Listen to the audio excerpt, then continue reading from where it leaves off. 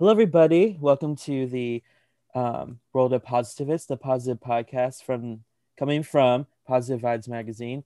We're super excited to have a special guest today, Mike Shoreman, who is a motivational speaker who has spoken at many different events, and we're super excited that he's able to come on our podcast today. So, how are you doing today, Mike? I'm great. Thanks for having me today, Zane. Of course. So, to begin the conversation, just tell us a bit about yourself and who you are and like what you represent. Awesome. Sweet. So my name is Mike Shoreman. I'm from Toronto, Canada. I, uh, I, uh, you know, I, so that's not a smooth transition. I'm freezing. Um, so I am a motivational speaker. I'm an author. I'm a writer. I speak and write on mental health, and our mindsets and where we can go when we live life with a glass half full mentality. Mhm. I'm a former paddleboarding coach with Paddle Canada. I taught and competed professionally. And in 2018, I lost my sense of balance. I had a reactivation of my chickenpox virus from when I was a kid, and it affected my facial nerve, and my face collapsed, and I lost my sense of balance. And the doctors said I would never paddleboard ever again. They said I wouldn't do many things. They said I wouldn't ever go on a plane again. I wouldn't do car trips. I wouldn't do many things. Mhm. And through positive thinking and shifting where my energy was going, I was able to overcome all of that. And with some mental health treatment and a lot of physiotherapy, where I learned how to retrain my brain how to walk properly again. Mhm. I was able to go out and do those things again. And today, it's been just over 2 years since all of that happened. And, a lot of, people look at me in that situation and they're like, you lost your business. You lost your independence. Your parents had to look after you. You were financially ruined.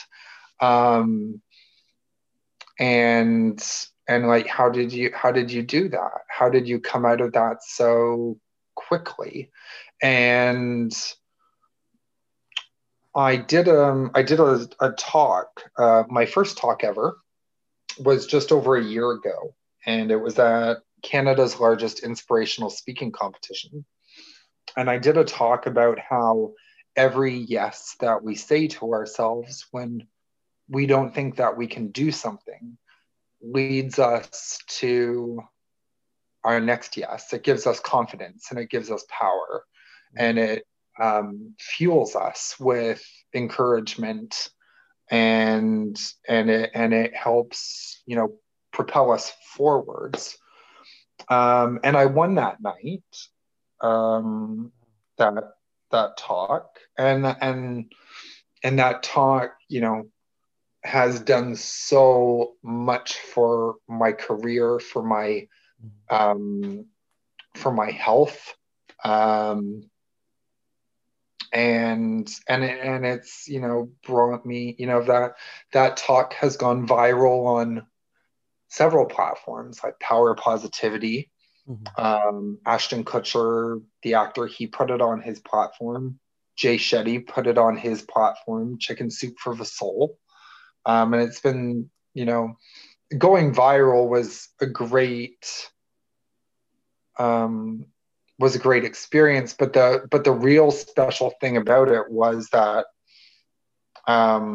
wasn't that millions of people saw my speech. It was that there were thousands and thousands of comments about how it was a universal message and how it touched them. And people were sharing their stories with me about, what they were going through. So, people might not have my condition, but they probably have a condition of their own, or they know somebody who's gone through something significant. And it just kind of showed me how we're all connected, and how we are all human and we all go through the same things. Wow, thank you so much for sharing, Mike. It's beautiful. What a great way to start. I'll just, ask the question, what inspired you to do this speaking competition? I'm curious, did you have prior experience in speaking before? Or was this really like your first time really speaking publicly on this like big stage? You know what I mean? Yeah. So no, I didn't. No, I gave a really bad valedictorian speech in college. It wasn't good. You can ask anybody, anybody who was there. It was really, yeah, it was a bad speech. And then I just kind of, went down. I got very involved with, my career, paddleboarding and starting my own business, and I never really entertained the idea. I was brought in by the Canadian Safe Boating Council. They do safety demonstrations for the media every Memorial Day. Because that's kind of the kickoff to boating season. So they want to educate the public on safety. So they do a big media blitz here in Canada, and they contacted me and they said, we'd really like for you to do safety demonstrations and interviews with media. So I kind of got comfortable with talking in front of people. And I was also, teaching people how to do a skill, like individually and in groups. So that led to my comfortability. But no, I'd never ever really done a big talk before. So that night was, 300 people, Wow. and I think I went in with the idea that if I could touch 3 people, I would be happy. And I never really I've never really expected what happened next. It was beautiful. Wow, yeah, it really is. And so what pushed you to speak at the event? Did someone like nominate you? Did someone tell you about the competition? Did they reach out? How'd that work? So I went to visit a friend, and I was just in the neighborhood of her work, and and and I thought, well, I'll just go in and I'll just say hi. I was still using a cane to walk. When I lost my sense of balance, I wasn't moving. I could barely walk for months from the living room to the kitchen. But by April, late April, I was using a cane to walk. I was moving slowly. My face had collapsed, so I was still very what's the word? Um, Cautious about going out. I didn't like people, I was very sensitive to people looking at me, because there was staring and there was pointing and there was comments. And I was wearing an eye patch because I couldn't blink my eye. So it was to protect it. So I looked like a pirate with a walking cane. And I went in to say hi, and she said, "What are we going to do with you?" And I said, what do you mean?" And she said, I know you. You are one of the most driven people I've met. And you're not done. This isn't the end of your story. You've got a huge story here. Mm-hmm. And I'm going to send you some information for this thing that I heard of called Speaker Slam. Mm-hmm. So I said, okay. And then, I went home and she sent it to me.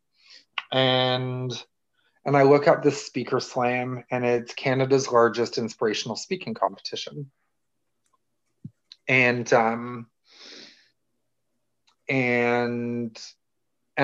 so it's 10 speakers going head to head in a competition in front of 300 people, and they're giving a speech on a different theme, or on a different theme every month. So this theme was courage.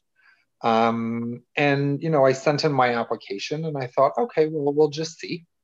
And then I found out that I was accepted and that they were going to take me.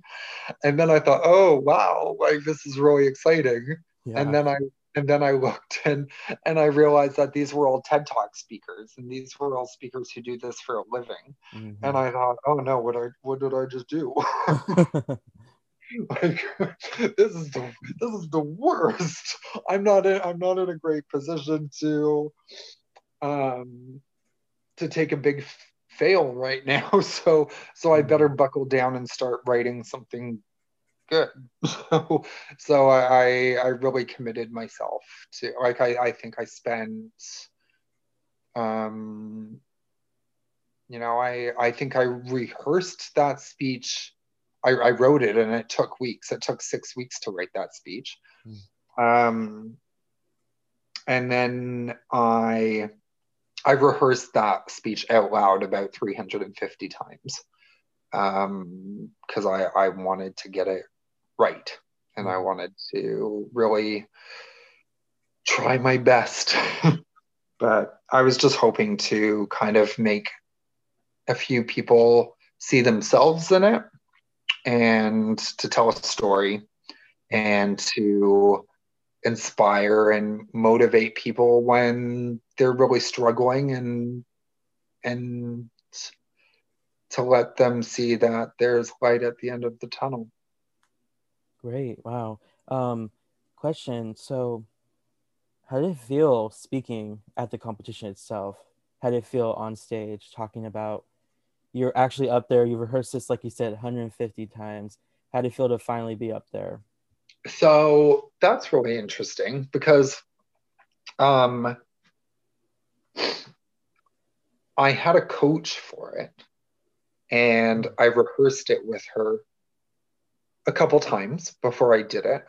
And she came up to me afterwards, and it's weird. I got a 5-minute standing ovation at the end of the speech. Wow.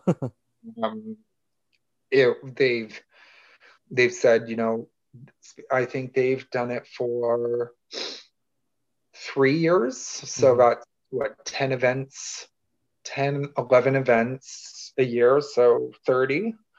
And people said, it's never been that loud. Wow. And I lost hearing as part of my condition.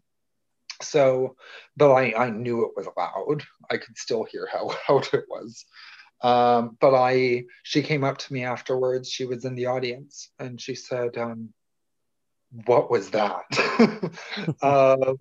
It was just like something came into me, and I released everything. It was the most cathartic, healing, powerful release that I've ever had. Wow. It was just like all of the emotional and mental trauma of the 8 months before. My speech, I talked about staying in a mental health treatment facility to process grief and rage and anger. And and coming out on the other side and not feeling like I was drowning anymore. Um, and how I, you know, getting help was my first yes, and then it led me back to the paddleboard, and that was my second yes, and then I stood up when they said that it wasn't possible, and that was my third yes, and how each yes led to each other, and it just built and built, and it was just one of the most amazing things that I think that I've ever experienced. It was pretty special. Wow. So my next question is, you mentioned this yes a lot. Can you kind of more elaborate on what that means? Yes, in regards like yes. So basically, when I used to teach paddleboarding, I and I talk about it in the speech. Um, you know, I would teach, and people are afraid of paddleboarding. People are afraid of falling in the water, and I don't know why, because falling in the water is one of the most fun things about paddleboarding. Um, but people would come to my lessons, and they'd be nervous, and they'd be awkward, and they'd be, sometimes scared. Um, and throughout my lessons, if I had you out there for an hour, you have the most power and confidence when you're on a paddleboard, when your paddle is actually in the water, because it stations you and it grounds you. Mm-hmm. And by the end of my lessons, my students would be so confident in themselves, in their skill set, that I would tell them to raise their paddles up over their head, and I would take out my camera or phone, and I would take a picture of them doing like a warrior pose on their paddleboards, and then I would send it to them. I do it in front of the skyline, and it was, they got amazing pictures. But it was all about how you're not powerful and you're not confident in your abilities when you first start something. Mm-hmm. But over the course of time, over the course of that hour, I watched each of them develop more confidently than when they arrived. And that happened to me with my own life collapse, with losing my business and losing, the ability to walk properly, and all of that. So in spite of, doctors saying, you'll never paddleboard again, that was crushing when doctors said your face is not going to repair properly and we're going to go in and have surgery on it. That was devastating. It pushed me to the brink. And I just, the first time I really said yes to myself was when I said, okay, I'm going to go and get some mental health treatment because I can't do this on my own. Mm-hmm. And just by going and getting some help, just by saying yes to what I needed, it gave me the confidence that I could do something else. It gave, I felt a power with it. So even though most people, or not most, but a lot of people attach mental health with a stigma, yeah, I found it very empowering that, okay, I've hit rock bottom. Mm-hmm. I've hit rock bottom and I got through it. And it gave me the confidence to get to that next step. And the next step was getting back on a paddleboard. And I only lasted 3 minutes sitting down. But by being there, by saying yes to the invitation to going there, it allowed me to be in the place where the paddleboards were, which allowed me to get on a paddleboard and try it again. And all of that was just confidence building and becoming more powerful in who I was becoming. Wow. You mentioned, getting help for mental health in terms of, grieving and anger and depression. What are your tips, or what advice do you have for people who, are kind of suffering from grief or anger or depression? And I say suffering as they're really not doing well. I don't want to say that someone who has like clinical depression is Yeah. suffering. I don't want it to sound like that, but just saying, from people who are experiencing these intense emotions, what did you do that really helped you? So although I write, I'm a writer first and foremost, and like I don't have a mental health medical training background, but I do speak about mental health and I do write about it. I've been published in newspapers, and I wrote a book about my mental health journey. But what I say to people mostly is to open up. Find somebody that you feel comfortable with talking about the dark stuff. Because I didn't. I didn't feel. I became really numb. I really isolated myself from the world. And if I could go back and not change things, because I don't think that you should. I think I went down that path because I was supposed to. But if I could go back and tell myself something, it would have been to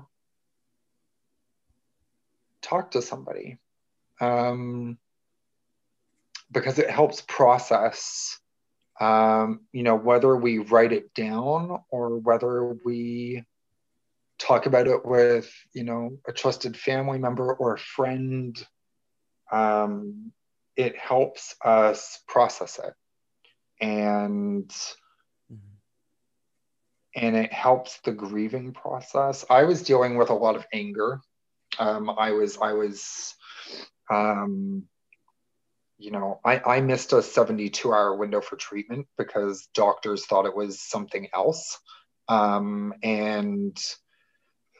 And that really affected how this developed. And then the next thing I was being told was all these terrible things, and I lost a lot as a result of that. So there was a lot of rage and there was a lot of anger. And because I wasn't talking to anybody, I just let that all pent up until I just didn't want to be here anymore. And yeah, so I think I would tell anybody who's listening to be open to the idea of journaling, be open to the idea of talking to people. I couldn't really get outside with my condition. I live in Canada, and in that part of my recovery, I wasn't really walking very well. And it was this time last year, and it's icy and snowy, and but for people who are going through mental health stuff, going for walks, being in nature is so helpful. Whether it's by the water or whether it's a ravine or a forest or even just a park. just being outside and getting fresh air and being grateful for the things that I think we place such a focus on the things that we don't have in life. And it's good to have goals. It's great to have goals and ambitions but to take note of the things that you are grateful for, especially this year. Mm-hmm. It makes us happier when we are in gratitude, and we live with gratitude, and um, I didn't really realize that when I was going through my experience. I didn't realize that until I came out on the other side. Yeah, I love how you touch on to have gratitude for these things, because it's hard to stay positive or be happy when you don't recognize the great stuff in your life that you have, even the small stuff that really impact you that you may not even see. And like you said, Mm-hmm. it's excellent to have goals. Of course, you always got to have goals. Yeah. um but I hope they don't. I hope like those goals aren't. You're not expecting them to fill a void that you may be getting somewhere else. Because then I think if you achieve those goals, you may feel the same thing. You feel the void again. So I think it's very interesting. Yeah. Oh no, like I I understand that completely. There was a goal that I really wanted to hit this past year. Um and that was to, I wrote a book called Crash and Rise: Diaries of the Unbalanced Paddleboarder. It's now available at Barnes and Noble and Amazon and Indigo, and it's it was launched in the fall. You know I'm crazy. I launch books in a global pandemic. Um, Yeah. but there were certain goals that I had with that, and I decided, okay, I want to focus on writing more. Mhm. So I was like, I want to write um, different articles about mental health, and I want to get them published in newspapers, like not just regular, like the big newspapers. Mhm. And I did. Um, and then and it's almost like you're on this high, um, and then it fades, Yeah. and then it's like, what's next? Mhm.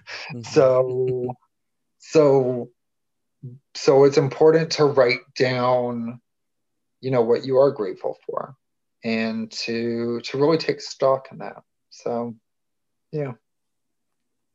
Yeah, I think what unique experiences the pandemic has introduced, have been, it's sad to see, loved ones dying or all these horrible things happening. But I think the pandemic has helped us stay grounded in our community, and like Hmm. seeing that we are a community of people and we're not very different as we claim to be. We're very, very similar. Yeah. Yeah. And I just think that a lot of us, I'm not going to speak for everyone, but me, like I've definitely taken things like for granted, the small Yeah. things in life. And I think we all do that. And I think Yeah. hopefully the pandemic has given us this platform or time to, you know, really think about what those things we're grateful for, um, Yeah. and just move forward with that. Oh So no, I think that we as people have far more in common than we have in what's keeping us apart. Um, just for example, so part of my story, I just did a recent talk about it. It's in my book. But one of the things that I did to kind of normalize what I was going through was, I looked up other people who had my condition. and and it was important for me to put a face on it because it's called Ramsay Hunt syndrome. It's it's a weird it's kind of rare. Um, but for me, it was important to, I thought, okay, maybe there's a musician, maybe there's an actor who has this, just somebody that has it. And so I started Googling and I found the founder of P90X, the fitness program, Tony Horton. He's like a celebrity fitness guru and he trains celebrities. And I was familiar with him from being on Entertainment Tonight and a bunch of TV shows. So then I looked him up online and I saw that, P90X has millions of followers and he has hundreds of thousands of followers. And although, I have a big following, but it's nothing like that. and but with my face collapsed and not being able to walk, I was in a very vulnerable emotional state. And I thought, well, I'll write to him, but he's probably very busy and he probably won't have time and maybe he won't be that nice. But you never know. Um, and then he wrote back to me. Um, and now he's one of my biggest cheerleaders. He motivated me and and kind of lit a fire in me to go out and do the things that I wanted to do, even though I kind of put up roadblocks. But it just kind of goes to show, like, I might be a paddleboarder in Canada, but he's in California and he's like kind of like celebrity and we're all just kind of the same. like we're all just people and we're all just going through the same things Yeah. every day. Um, you know, deciding, what's next to eat and who we have to call and what work we have to do and we're all just people. Yeah, and I think it all begins to like your point at the very at kind of near the beginning, or when we were talking about mental health. I mean, when you said like one of the things about mental health is just putting yourself out there, talking to someone, and I think Yeah. when you start the conversation, it just keeps rolling out Yeah. with all these other people, and so just as something as simple as having a conversation can totally transform someone's life. I think there's something Absolutely. really interesting about that. Yeah. Um, It also gives space, like if I say to you, I like it if we're good friends and I say, like, Zane, like, I really need to talk to you, um and you listen to me, um you're also holding space, um mhm. and the relationship deepens and it makes you feel safe to kind of confide in me, what you're going through. And there's so, especially you know, with mental health in men in particularly, Mhm. um, you know, men are men significantly struggle more with mental health, Mhm. because they don't talk about it, and that is changing as we go along, Mhm. but we still have a long way to go, I think. Yeah. Um, there definitely needs to be an increase in, these spaces for men to talk about their mental health and just bringing up the suicide statistic alone with over 70% of suicide, completions, not attempts, Yeah. but completions are by men. And this is not to say like one gender is going through more than the other. It's just saying No, that no. this is the disparity and we all need to work Yeah, together to address this. yeah, yeah. No, I work with a mental health organization in Canada. Actually, next I do an annual fundraising event. That actually, when my speech went viral, and it's a story on mental health. You know, when millions of people saw that speech, paddleboarders from all over the world started taking pictures of themselves on the water in their locations, holding their paddles up. Oh, Um, and it became the paddles up movement. There have been thousands of them. And they were raising their paddles to me, and they were raising their paddles to people struggling and to mental health. And that birthed the paddles up movement. And that actually culminated in me becoming this year's International Stand Up Paddleboarding Man of the Year, which is crazy. congratulations. Thank you. Um, yeah, it's kind of weird. I was nominated with all these world champions and Pan Am Games winners, and it was just nice to be nominated. I wasn't really expecting to win, but it's nice. And this summer, like I've been involved with a mental health organization. It's one of the largest in the country, and Mm, I'm an advocate and ambassador for them. mm. And I've done, you know, an annual charity event for them. And now I'm planning this coming summer. We're actually launching it this month.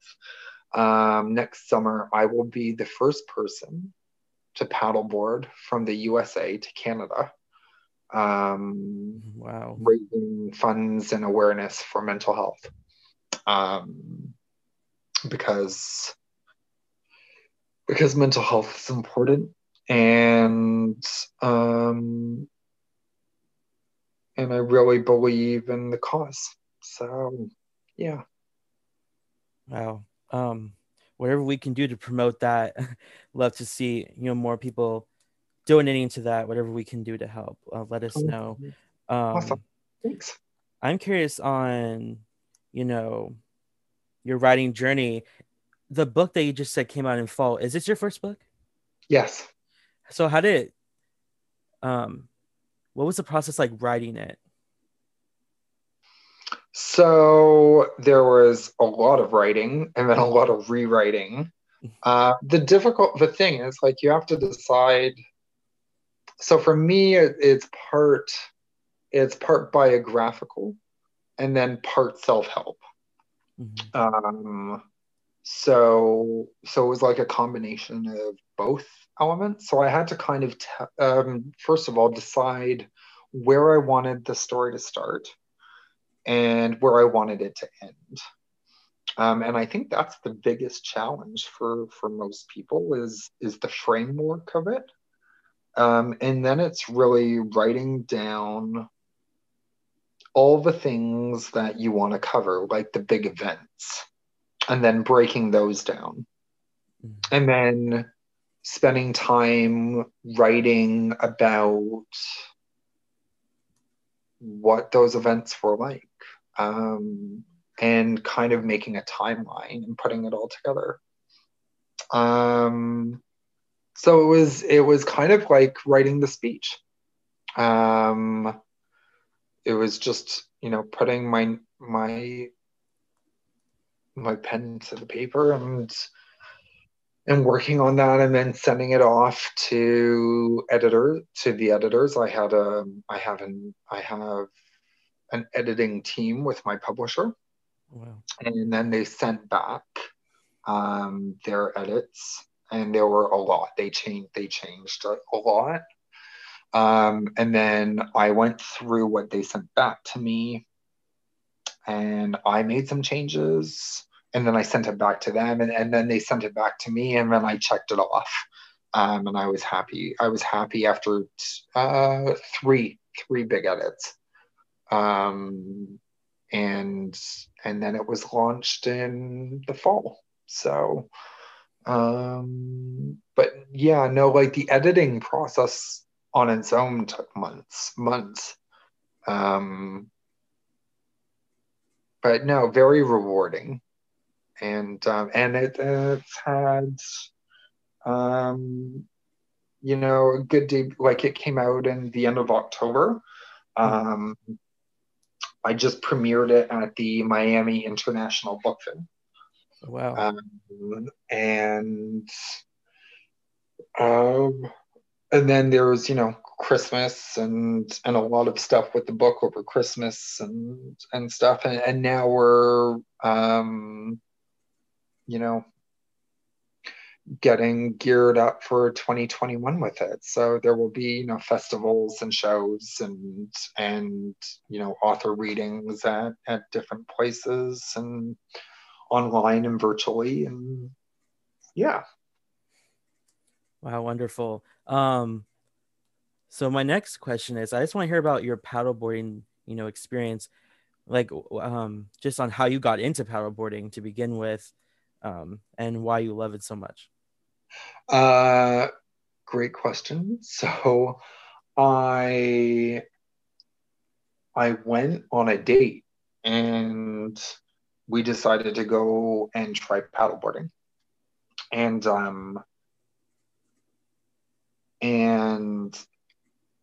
I think the lesson was like 60, it was like an hour, like 60 minutes. And I spent about 40 of those minutes in the water. I was terrible. I was really, really bad. But I loved it. I thought it was like, it reminded me of going to like Splashworks or Wild Waterworks, like as a kid. And I just loved it. I loved falling and getting back on. And so while for many, that would dissuade them from doing it again, it actually pushed me to wanting to do it more. And so it just became a hobby. And then I went to India on a trip, kind of to find myself. And while I was there, I was in a place where I don't even know what I was doing professionally. I wasn't doing much. I was kind of bouncing around from doing different things, and I was there, and I was in Varanasi, which is a really holy city.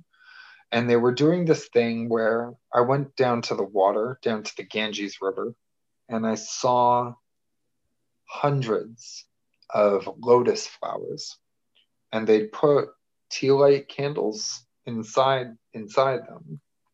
And they were just floating down the river. And I had this light bulb moment. Like I was just there by myself, just looking at all of these fiery lotus flowers, kind of radiating this light. And it was just like this light bulb moment of, I want to light up the water. I want to, it was like I could see that the lotus flower would be the paddleboard and the candle with the fire, like lighting it up, would be the people on top of it. And I thought, I want to go back and I want to start my own business. And I want to make this an experience. And I want to do it in front of the skyline at sunset with the planes landing on top of them. And I want to give people the opportunity to really shine bright and crush it. And then I spent the next several years doing that, and it was one of the greatest experiences of my life. Wow. So beautiful about the story where you were in India. I love the, what was it, lighting the world? Light up the water, light up the world. Yeah, Yeah. I love that. Wow. So my last question is, really just, did you have anything else you wanted to mention?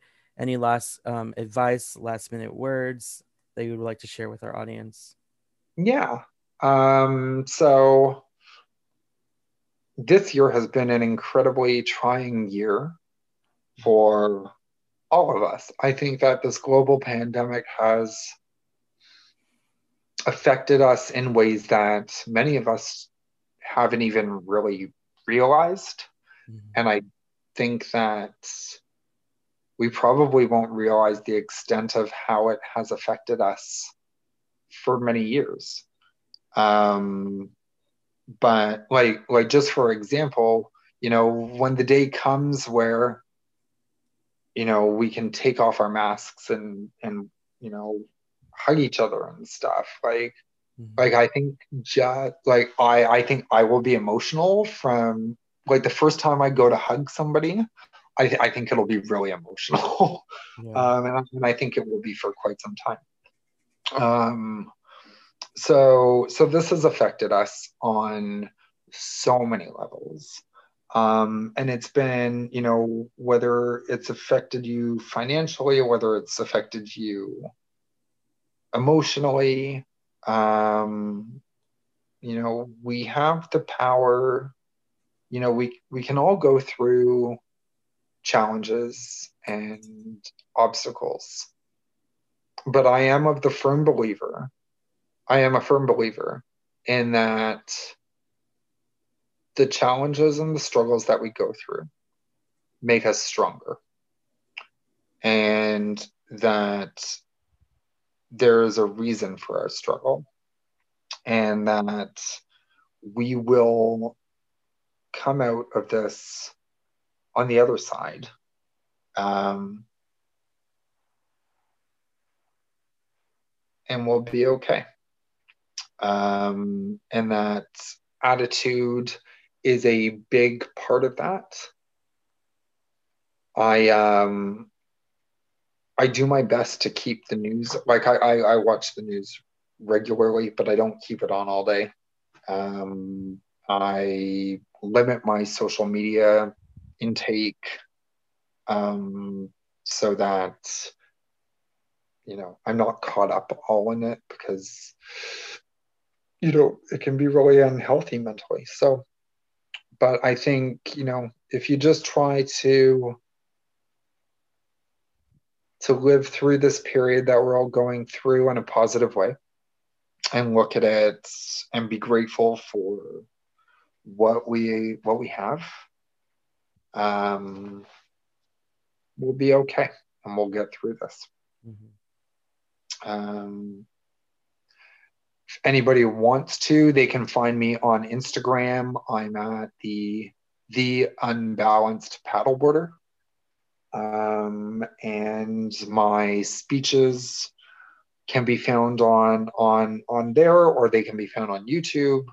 My book, Diaries of the Unbalanced Paddleboarder, Crash and Rise, is available at Books a Million, Barnes and Noble, Amazon, pretty much most places. And I think that kind of covers it. It does. um, Thank you so much, Mike. It was great hearing your story, and thank you so much for, having the courage to share it with, so many people and inspiring a lot of people. Thanks, Zane. Thank you. You're welcome.